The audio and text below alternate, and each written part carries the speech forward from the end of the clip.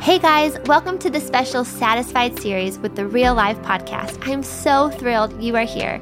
For this special 8-week series, I've gotten to interview my dearest friends who I look up to, I've learned so much from, and I do life with. And we talk about all the things, all the real life things of how to become satisfied women in different roles and areas that we live in every day. I'm so glad you're here, and I hope you enjoy this next episode.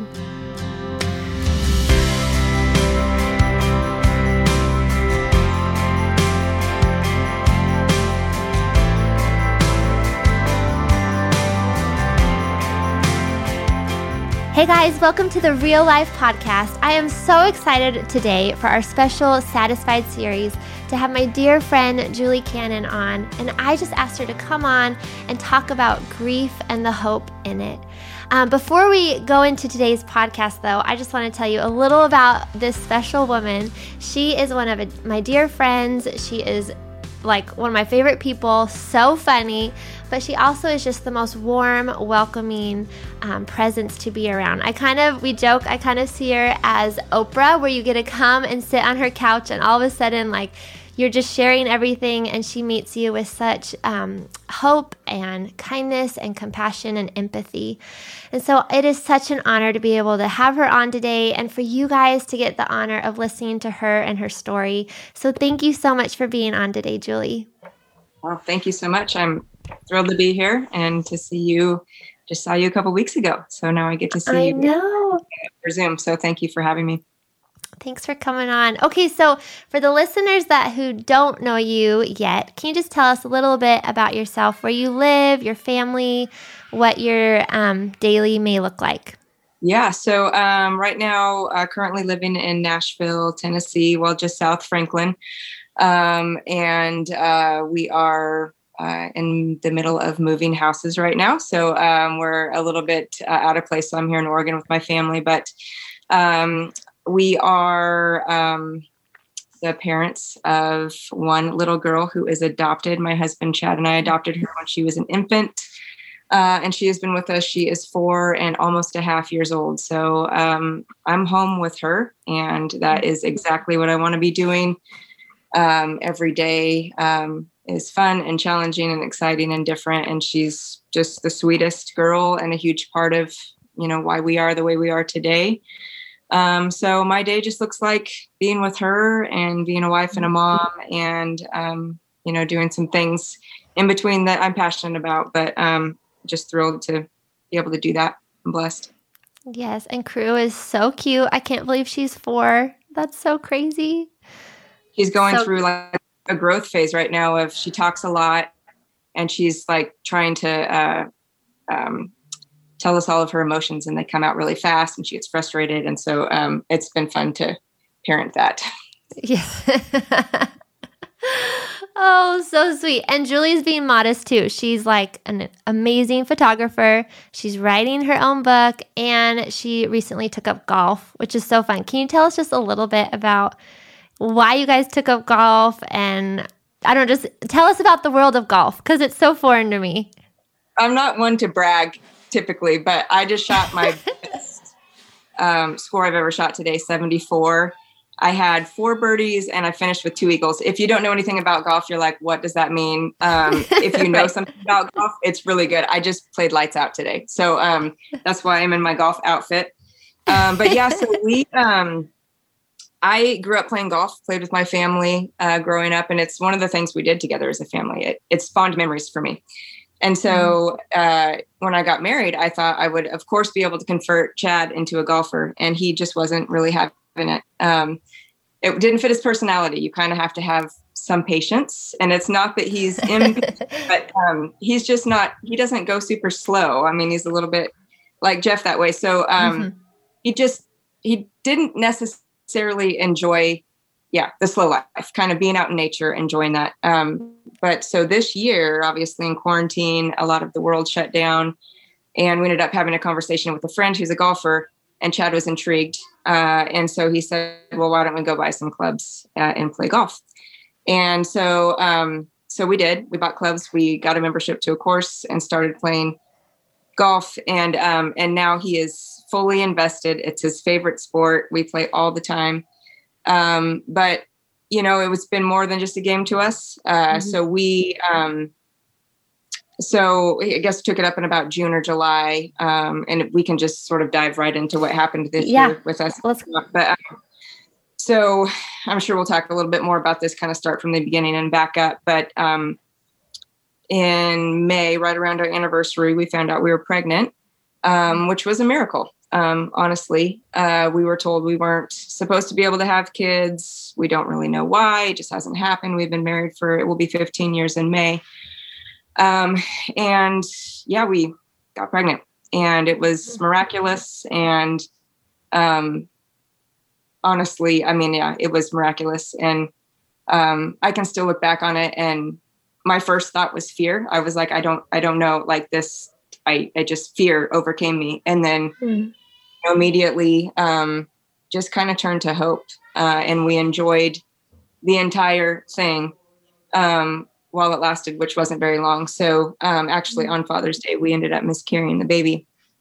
And so, yeah, so that was hard. So golf comes into the story because, just by the pure grace of God, Chad actually gets a Sabbath every 3 years at his job. And so we left about a week after that happened, took a trip out to Oregon. We drove from Nashville to Oregon. And got to spend a month just healing and being with my family and playing golf. And as funny as it sounds, I mean, we really attribute golf to a lot of our healing, through this time, because you think about sort of dredging through these times that you go through. And,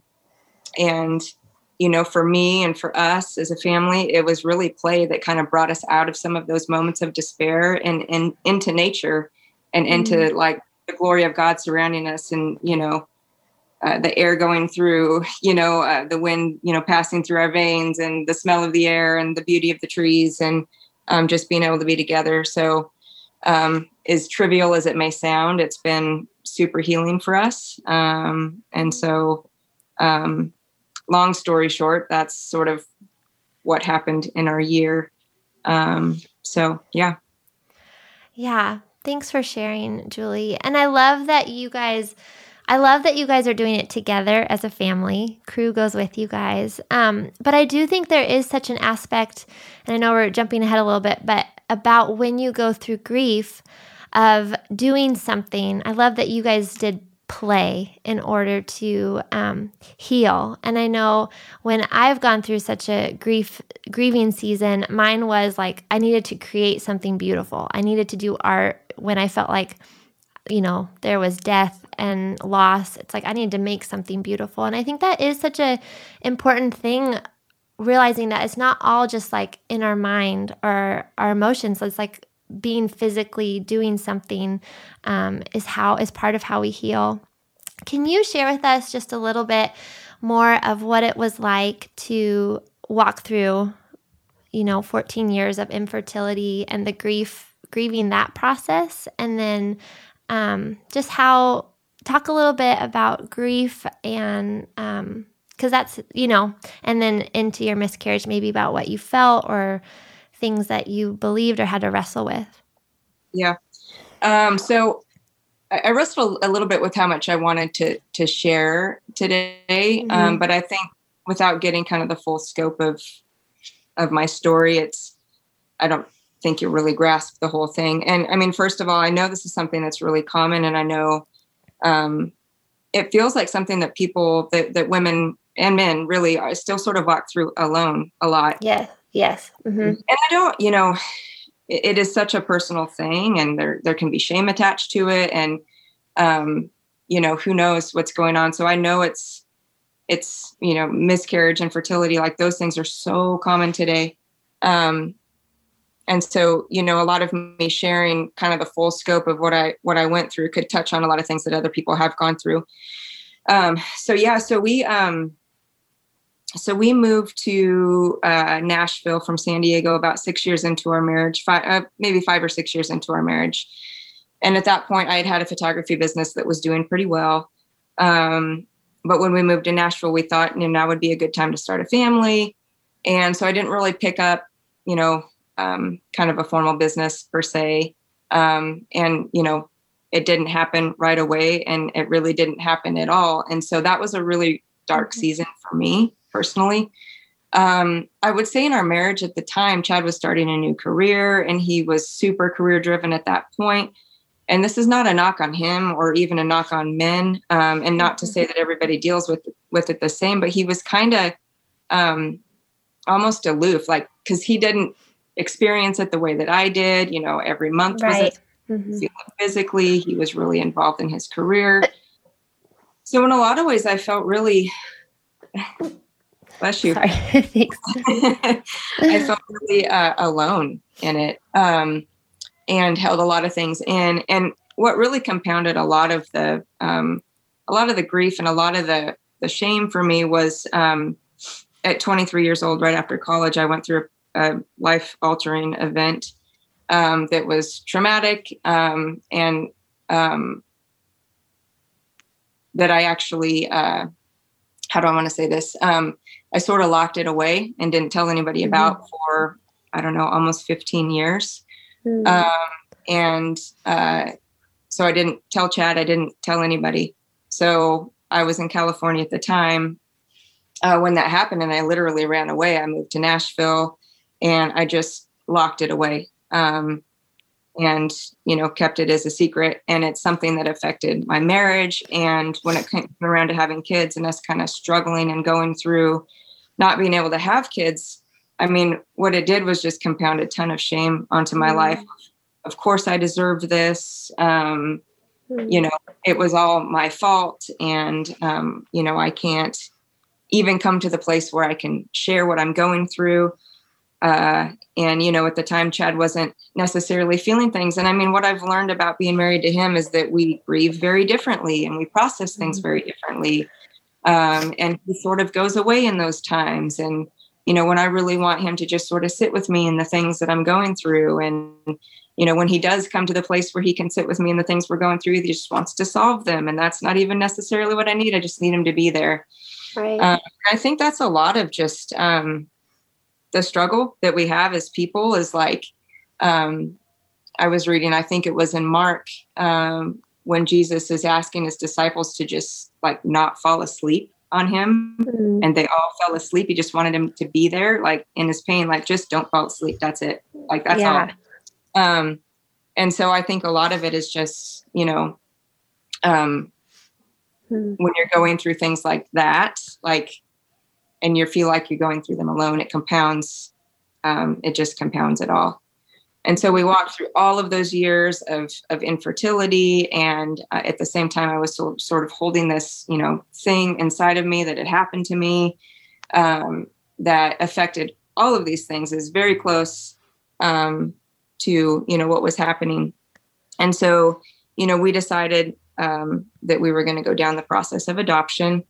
And, you know, that sort of started kind of unraveling a lot of the things that had happened for me personally in my past, started unraveling the ways that we had dealt with them or hadn't dealt with them in our marriage. And, you know, for me personally, I was in so much pain and I felt like I had nobody to talk to. And, you know, it really shifted the way that I felt, that God felt about me. Like in my mind, I was, you know, not dealing with things in a healthy way. I was numbing my pain.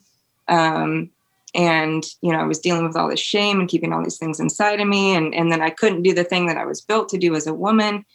And, you know, on top of that, sort of every day, the conversation I was having with myself is, this is what you deserve. Like, and this must be how God sees you, because, you know, I just am hard on myself. And that's what shame does. It tells you lies. And so we decided to go down this path of adoption, which was a really slow unraveling of all of these things that I had gone through up to this point. And, you know, adoption is it's a process, obviously. And part of that is you have to answer a lot of questions about who you are. And in this case, what do you believe about God? And, you know, it causes for a lot of self-reflection.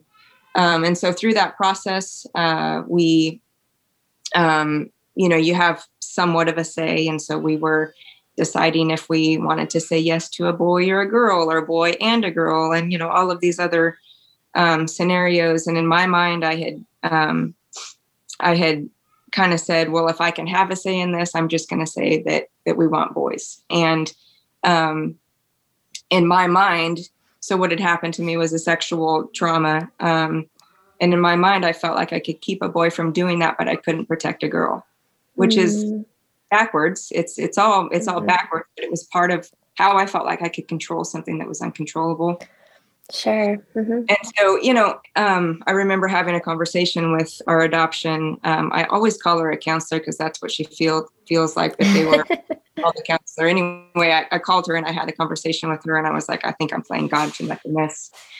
And she was, listened to me. And, in the end, I didn't tell her why. I just said, I want to be a boy mom, but I feel like I'm playing God too much in this. And at the end of it, very compassionate, she was like, I just think you need to pray about it. Like, maybe you are maybe you should open it. Maybe you shouldn't. I'm not going to tell you what to do. But I'm going to just encourage you that, since you brought it up, like, pray about it. And so we did. And this isn't the way that God always works. But yesterday, Cruz case came across our desk. We said yes to her. And then the next day we were told she was ours.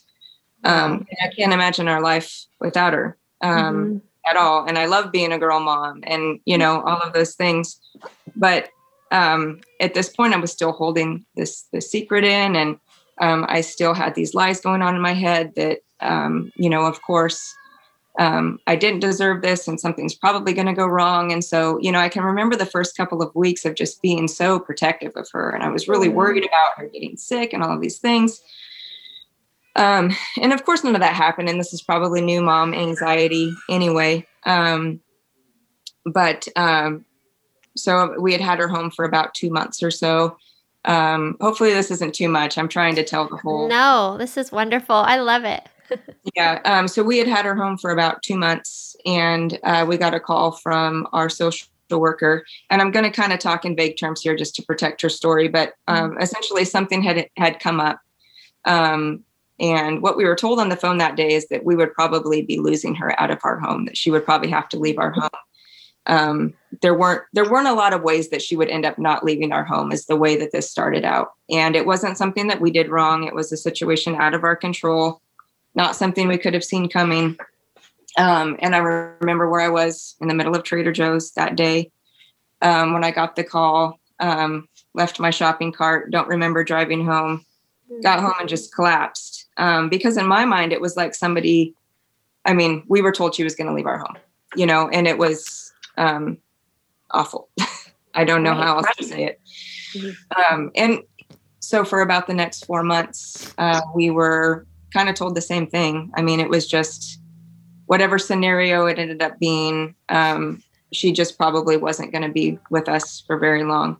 And of course, in my mind, with everything I had gone through, like, I caused this, like, there was something, I just deserve this. This is the way that it's supposed to be.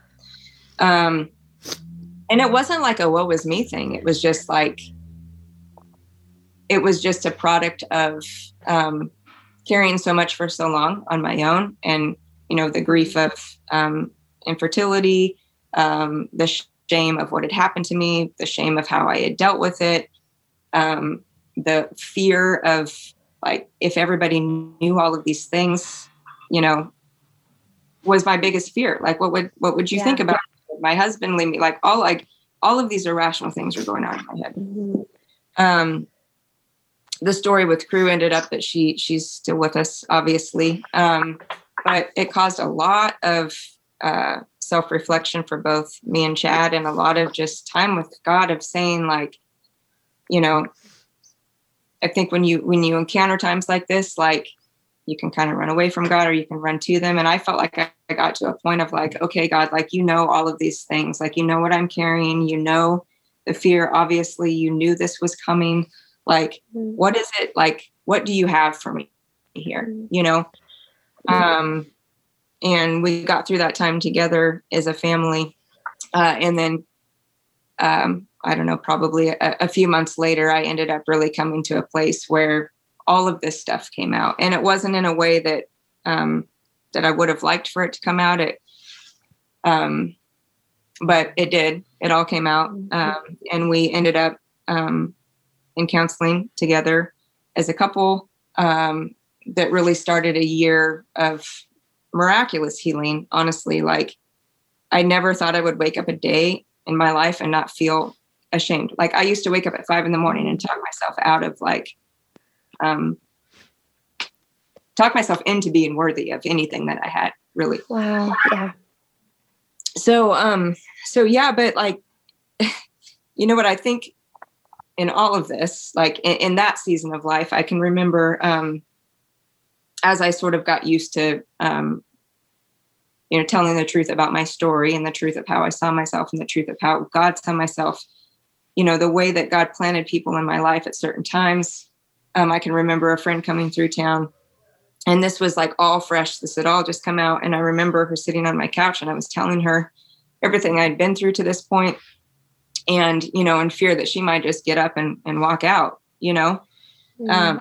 but she sat on my couch and listened to everything and just had the most compassionate answer to me. And so I don't know, it just like every fear that I had carried, that I had, sort of walked through alone with all of these things, started to disappear when it came out. And I could hand these things to God, and I could hand them to my community of people around me. And so, yeah, it just started this year of just like weight being taken off my shoulders. I remember sitting in my counselor's office one time, and I just told her something that I had been afraid to tell anybody. And after I said it, she said, how do you feel? And I was like I took a deep breath for the first time in 15 years. Wow. So yeah. So then, we went through that year of healing, and then, I don't know, my life just started flourishing in ways that I never knew possible. And really through friendships, through community, through peace, through joy, through like these things that the Bible talks about that I said I believed forever, but had never experienced. So a lot of my, wrestling with God and like really trying to wrestle for hope, I just wanted it so bad. I knew it was, I knew it was real. I knew it was a thing. And I know the end of the story. And that's what I always could grasp onto. Like, I've read the Bible. I know the end of the story. I know why Jesus died for us. Like, I know that hope is real. But I just felt like for so long I was trying, like I was just reaching for it. And I don't know, like when you finally sort of understand like the weight of it all, like the weight of why Jesus did what he did and what that means for your life, it's felt miraculous in many ways. And so that's why I think when, we got pregnant, and what's been so hard about it all is that in my mind, it made so much sense. Like in my mind, like, gone through all of these years of, through the past 3 years of healing. And it wasn't like I got myself right and then Jesus blessed me. It wasn't that at all. It was just like, oh, of course this makes sense. Like this is like, I guess I received the miracle, right? So I received, like I was able to receive it in a way that felt beautiful, like in a way that felt like, okay, I am worthy of this. And, and then it obviously didn't work out the way that, that I would have hoped, but like, it still doesn't negate the fact that was a miraculous thing that happened in my life and in our life. And that I kid you not, every single day, like I enjoyed, like I felt the joy of it and the miracle of it every day. And that you can't take that away from me. You know what I mean? And maybe that's what made it as hard to sort of deal with, but I don't know. So I think those are just the two things in tension of any loss or of any hard thing that you go through. Yeah. So anyway, that's the long story. Yes. Oh, Julie, I know that your story is reaching so many listeners right now, and in my own heart even. And one of the reasons why I wanted you to come on, because I remember when I was at your house, this was before you guys even had Crew, and you had just finished this book, I think, called The Allure of Hope. Do you remember that? I remember you saying, like, this is the best book I've ever read on hope. And I don't know if you would say that still, but I just remember, I feel like I've always, I don't even know what you call it, have longed for hope, been drawn to hope. And so I feel like it kind of started this journey for me of like, what is hope and who is hope? And I know that through your grieving and your journey, I feel like you've always just shown this light of hope. And I think so many people, like, that's what we need is hope, whether through a grief or a loss or shame. And so I just love that your story is that. And even when you did miscarry, that you still had hope in it of just like seeing it as a miracle. I love what you said, receiving the miracle that God gave you guys. What would you tell somebody who feels the same thing, maybe of I'm unworthy or the shame that they put on themselves? What was the one thing that you would say to them to encourage them to get out of that or to change their thinking? Well,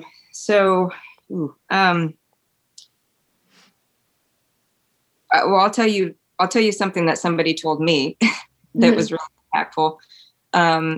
So it had been about a year. So we had kind of gone through the bulk of our kind of counseling journey. And I will say, coming out of counseling, I remember one of the last sessions that we had with our counselor, she asked me, she was a Christian counselor, and she said, so where do you stand like with God right now? And I was like, I don't know. Like at that time, like I was kind of wrestling with some things, and it's not that I ever stopped believing in God. I never did. In fact, like through that, I did become closer to him, but I think there was still like there was like a piece missing for me. And I remember really digging in deeper, even after we sort of left our counseling sessions. And I had gone to a retreat in Colorado. It's a life planning retreat. The Patterson Center puts it on.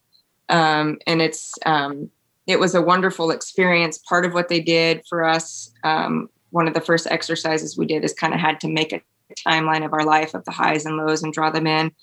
And it really made you think about your story as a whole. And we had breakout sessions and times that we had alone.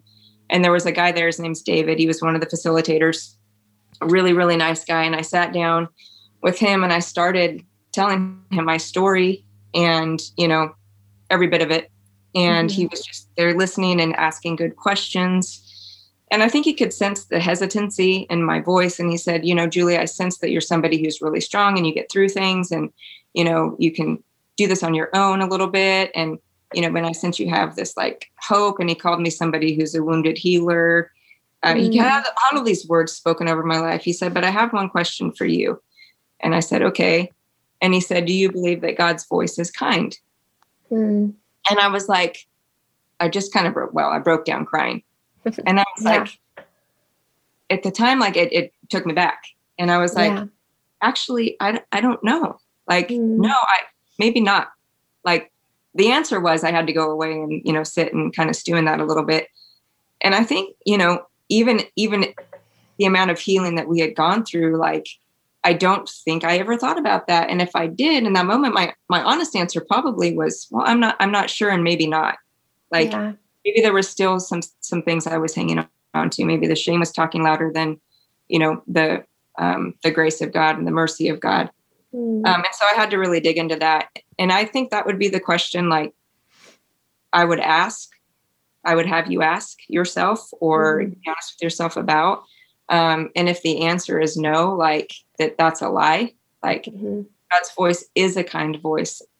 He just asks that you come to him and lay at his feet, and blessed are the poor in spirit, right? Like he has compassion on us.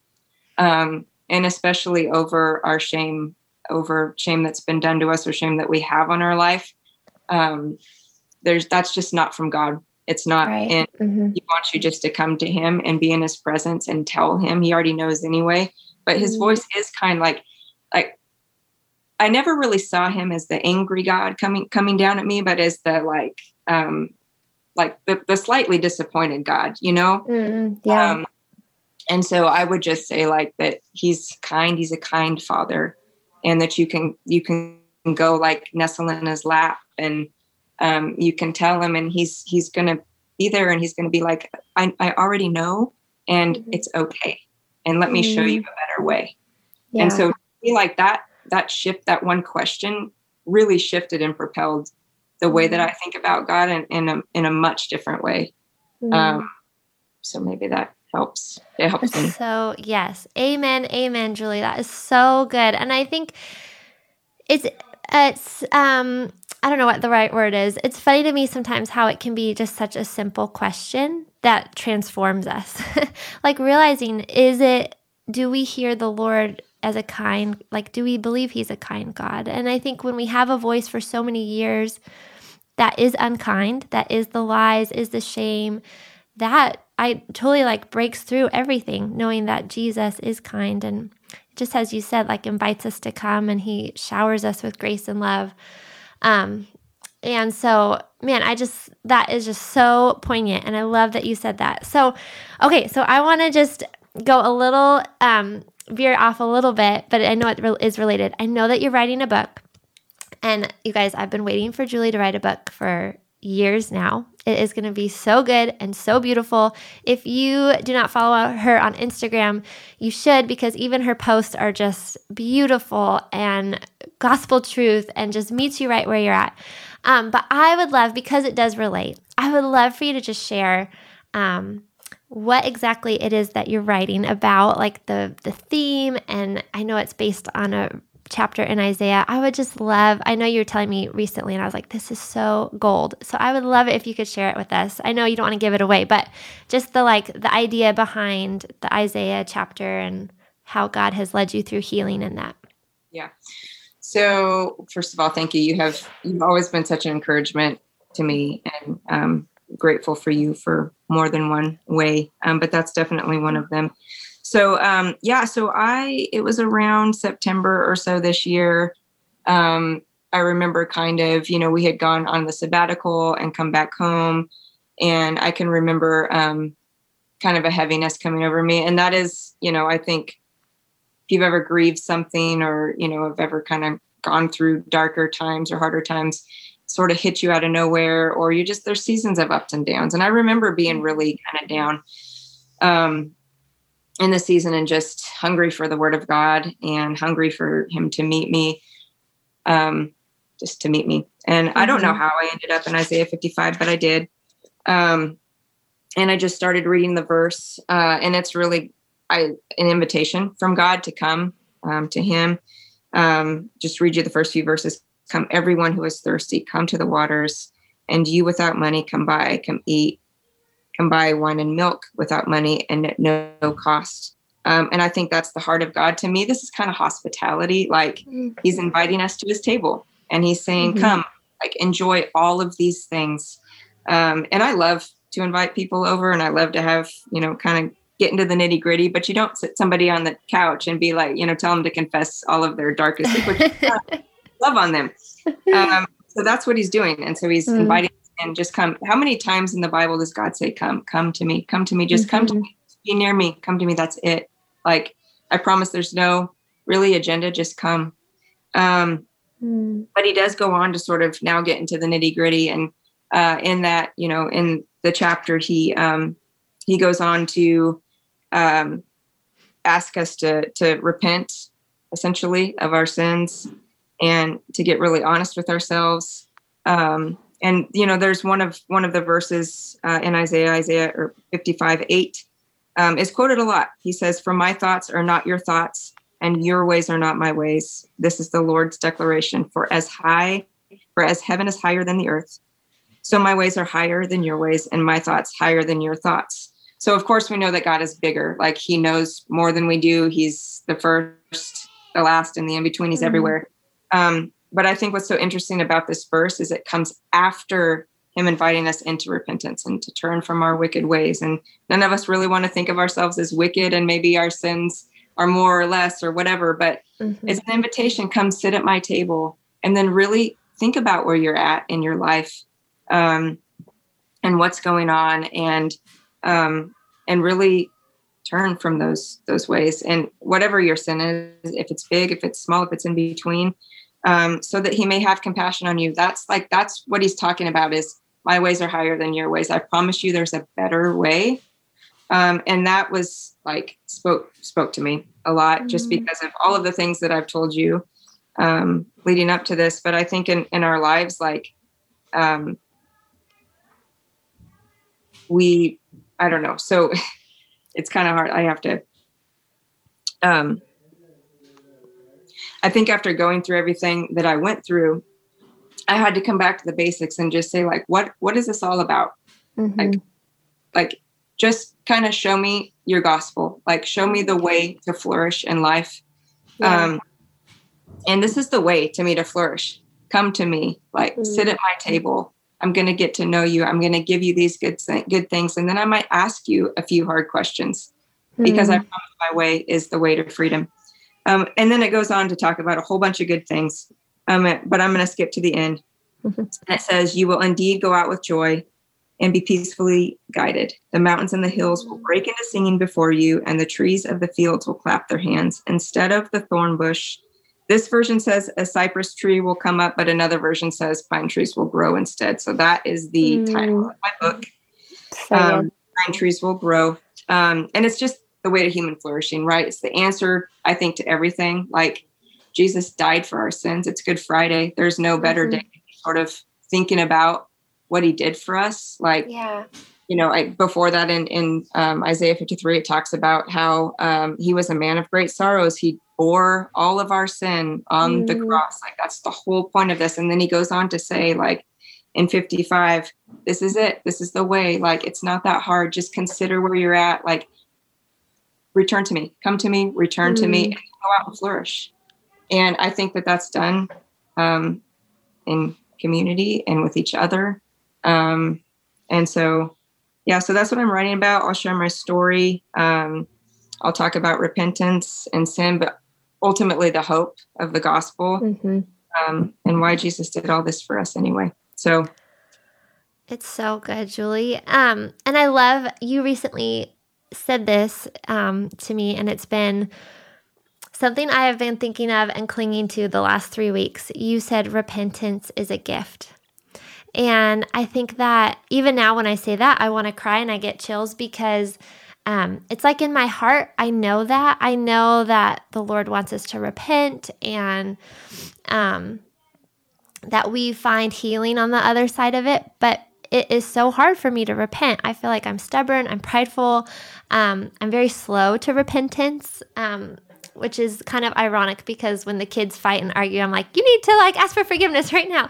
But I think you saying that one line has transformed how I walk through life in a sense, because it disables all the pressure to be perfect or the pressure to appear that everything is okay or to not be hurt by things, or when I do hurt somebody that to act in so much fear. I get so fear-based that they're going to stop loving me or it's going to hurt the friendship, and obviously sin does hurt things. But I think you saying that has changed my thinking to be like, when I repent, whether it's to God or to other people, it's a gift. It brings unity. It brings healing. I can let down everything at the feet of Jesus, and he meets us, just like you said, at his table. And I think sometimes repentance is repenting of sins, but it also sometimes is just repenting of confessing wrong thinking, like the lies we believe and the shame that we have. And so anyway, I think that it just is such a gift in itself, that one line, repentance is a gift, because that's when we can be our true flourishing self, like you're saying, and grow up as a pine tree. I just love your imagery. I love this book is going to be so good. I can't wait for when it's done. Yeah. You said it. To me, it was the visual that stuck out. And, I have, at the time that I was really praying about it and going through this hard time, I really needed God to show me, show me something, give me imagery, show me something. And to me, it was, this is how you flourish. You'll go out, seed will come up from the ground. And there's a cool story with that too, of we were on our way to Wisconsin for a trip, and he gave me these verses. And then on the plane, I had loaded the Maverick City album, and there's a song called the Isaiah song in there, and it talks about how the barren lands sing and water is coming to the thirsty. Though you are empty, I am the well. Come to me, I will provide. And then we landed in Wisconsin, and we ended up in the middle of a pine tree farm. like a pine tree farm. I'm like, okay, God, like, and a lot of it is like, so much of it, when he says my ways are higher than your ways. Another cool story about that today. I get passionate about this because he's like, a lot of times it's just, when I think about healing, and, going through these things, it's just stepping where God already is. So if you're afraid to repent of your unbelief or wrong thinking or a way that you hurt somebody or whatever, like God's already there. So just step there. Right. So like the pine tree farm was there already. I just stepped into it and saw what he did. Created these things. Like he created this. So good. Mm-hmm. So, anyway, I get really passionate about that. So the way that he sort of lined those things all up for me was really confirmation of, and nobody really likes to talk about repentance and sin, the only way to hope. And I just sort of like, I think because like I practice it enough myself, like it's really no big deal. And I think to speak to your fear of like, will people run away or reject you? No, they'll actually come a whole lot closer. Like, at least in my experience. And I think that's when we all become human. Like we want to grasp for control, especially in today's society. We want to have it all together. As moms, like we don't want to be the one that ever gets angry. Like, right. Like it's really okay. Like nothing can surprise God. I feel like anytime, like nothing can surprise me anymore. Like just let's talk about it. Sit down. Like that's how we have freedom. And that's why God gave us each other. Like he created the heavens and the earth and then us, each other, to enjoy the heaven and the earth and everything he's created. And then us to like enjoy each other. Like that's why he gave us each other. Right. And so, anyway. It's so good. Oh, Julie, I wish we had like 2 more hours and we could go into a counseling session with myself. Me too. I know. Oh, thank you for being on, for sharing your story.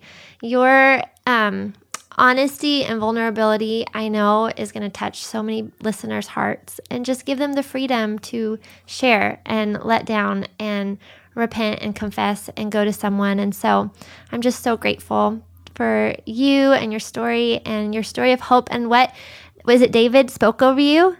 A wounded healer. That is so right on. Like you are going to be used to heal so many, and you already are. So I'm just so grateful for you. If people want to follow up and just check you out on Instagram or wherever, where can they find you? Instagram. I think it's Julie K. Cannon. I think I changed it. Let me just make sure. Okay. Sorry. Yeah, it's Julie, Julie, a letter K, Cannon, Cannon. That's where I hang out the most. I also have 2 golf accounts. If any of you picked up on the golf part, yes, my golf accounts from there. But that's my main one where I, write some stuff. So okay, perfect. Oh, thank you so much for being on today, Julie. It was such a gift. Thank you. So good to see you. You too. Bye.